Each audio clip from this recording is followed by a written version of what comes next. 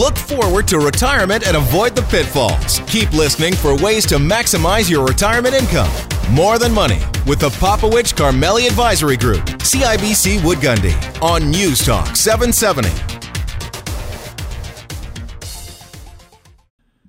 Lifestyle matters. It's more than money. I'm Faisal Carmeli, my co-host here, Dave Popowich. How you doing, buddy? Well, happy Canada Day. Happy Canada Day. 150, about 1 year older than you. Look at that. Wow. That was totally appropriate. As my knees at least are 149 years old, and maybe a hip is moving that direction too. It's probably a hip too. Yeah. Yeah. What's the plan for the weekend, my friend? Well, we're going to have some people over, of which I might consider inviting you. Right. Looking forward to that. Yeah. Not really, but sure. And then I think we're going to take in, all of the things that the city offers over the course of the weekend. Yeah. So and we've got a great show today, too. We've got the latest data on dementia and how Canada is contributing to the efforts to find solutions. Yep. We're going to hear about going back to school in the fall. This is something that you wanted to do in your retirement. I think this is People a cool who idea. are retiring are going back to school, so we'll talk about that. And then entrepreneurs. Did you know that entrepreneurs over 50 is one of the fastest growing groups of business founders in this country? We're going to talk about some tools of that as well, too. Sounds good.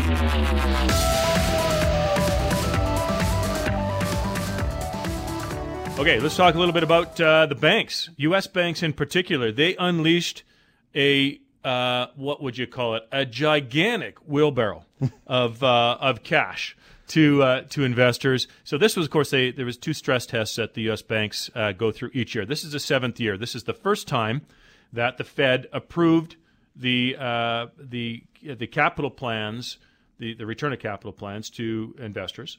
For all 34, one conditional, but all 34 banks.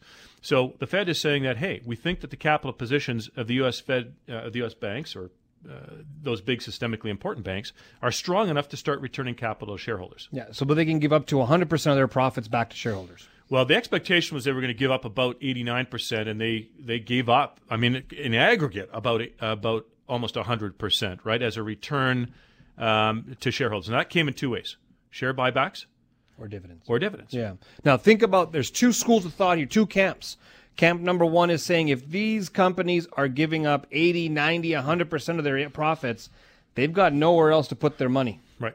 So that might be growth prohibitive for these banks. Mm-hmm. The other camp is saying, I invested in you in the darkest times during the financial crises. I expect some money back, and now I'm getting that back. And so there's 2 different camps. I think there's opportunity out there, but it's very interesting. If the banks continue to pay out at that high payout ratio, that means there's less money going in for growth. So they're not seeing many opportunities.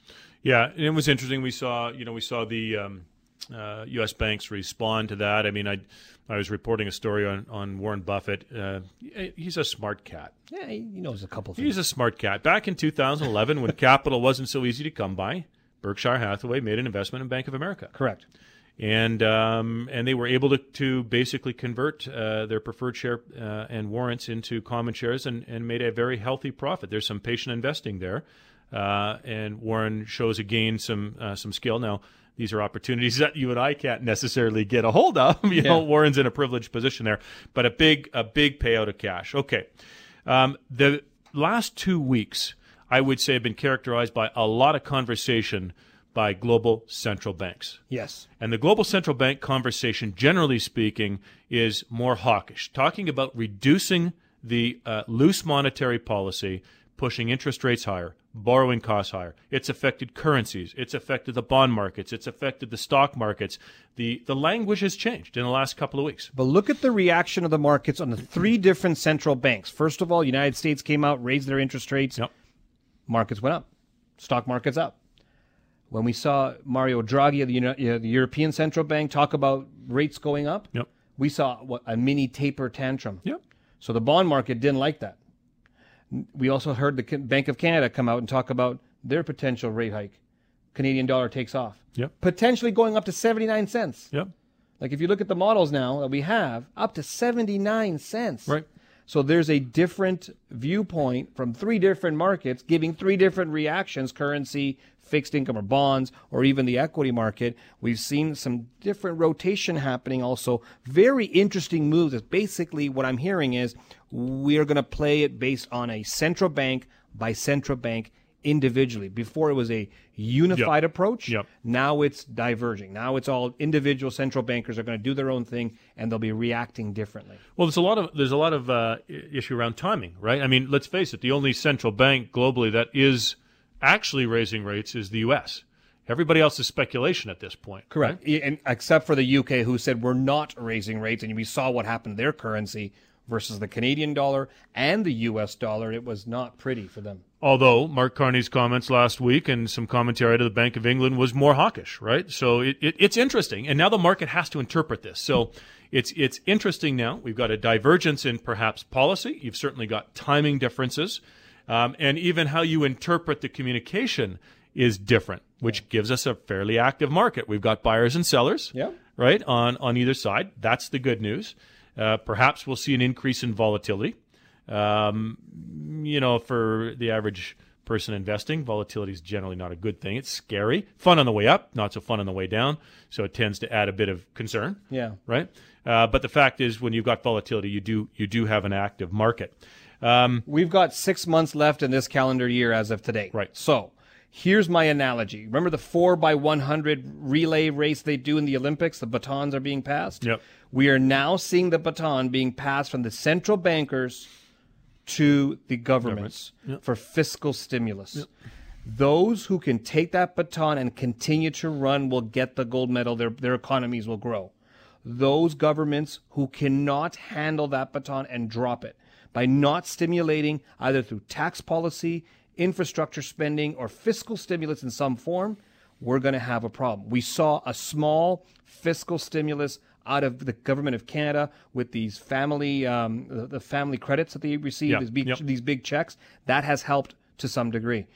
Now we want to see if the governments here locally, provincially, federally, as well as globally, start to take that baton and run with it. Right. And then ultimately, I mean, the consumer's done their bit too. Businesses, particularly in Canada, the handoff of that baton to business spending, investment, productivity gains will be important. That comes from political. I think if the governments put their act into gear, you'll get more confidence out of businesses. Yes. They'll spend more money. Yeah, absolutely right. Okay. So let's talk about how to put all this together in a way that you can both profit and protect and bulletproof your retirement. We've got a seminar coming up. Yeah, that's on Tuesday, July 25th, 7 p.m. at the Crowfoot Co-op Wine and Spirits. Now, you need to reserve your seats, so give us a call, 966-8400. That's 966-8400, or go to our website to register at morethanmoneyradio.com. Because of the sheer volume of noise out in the marketplace today, it's becoming increasingly important for people to be very clear on what their economic thesis is and how they attach an investment strategy around that economic thesis so that you don't get trapped into, what should we call it, knee-jerk reactions to the noise that we hear in the market. So we hope to see you there on Tuesday, July 25th. Now, don't miss our next segment. We're going to learn about some new data on the growing number of dementia cases. You're listening to News Talk 770 and More Than Money.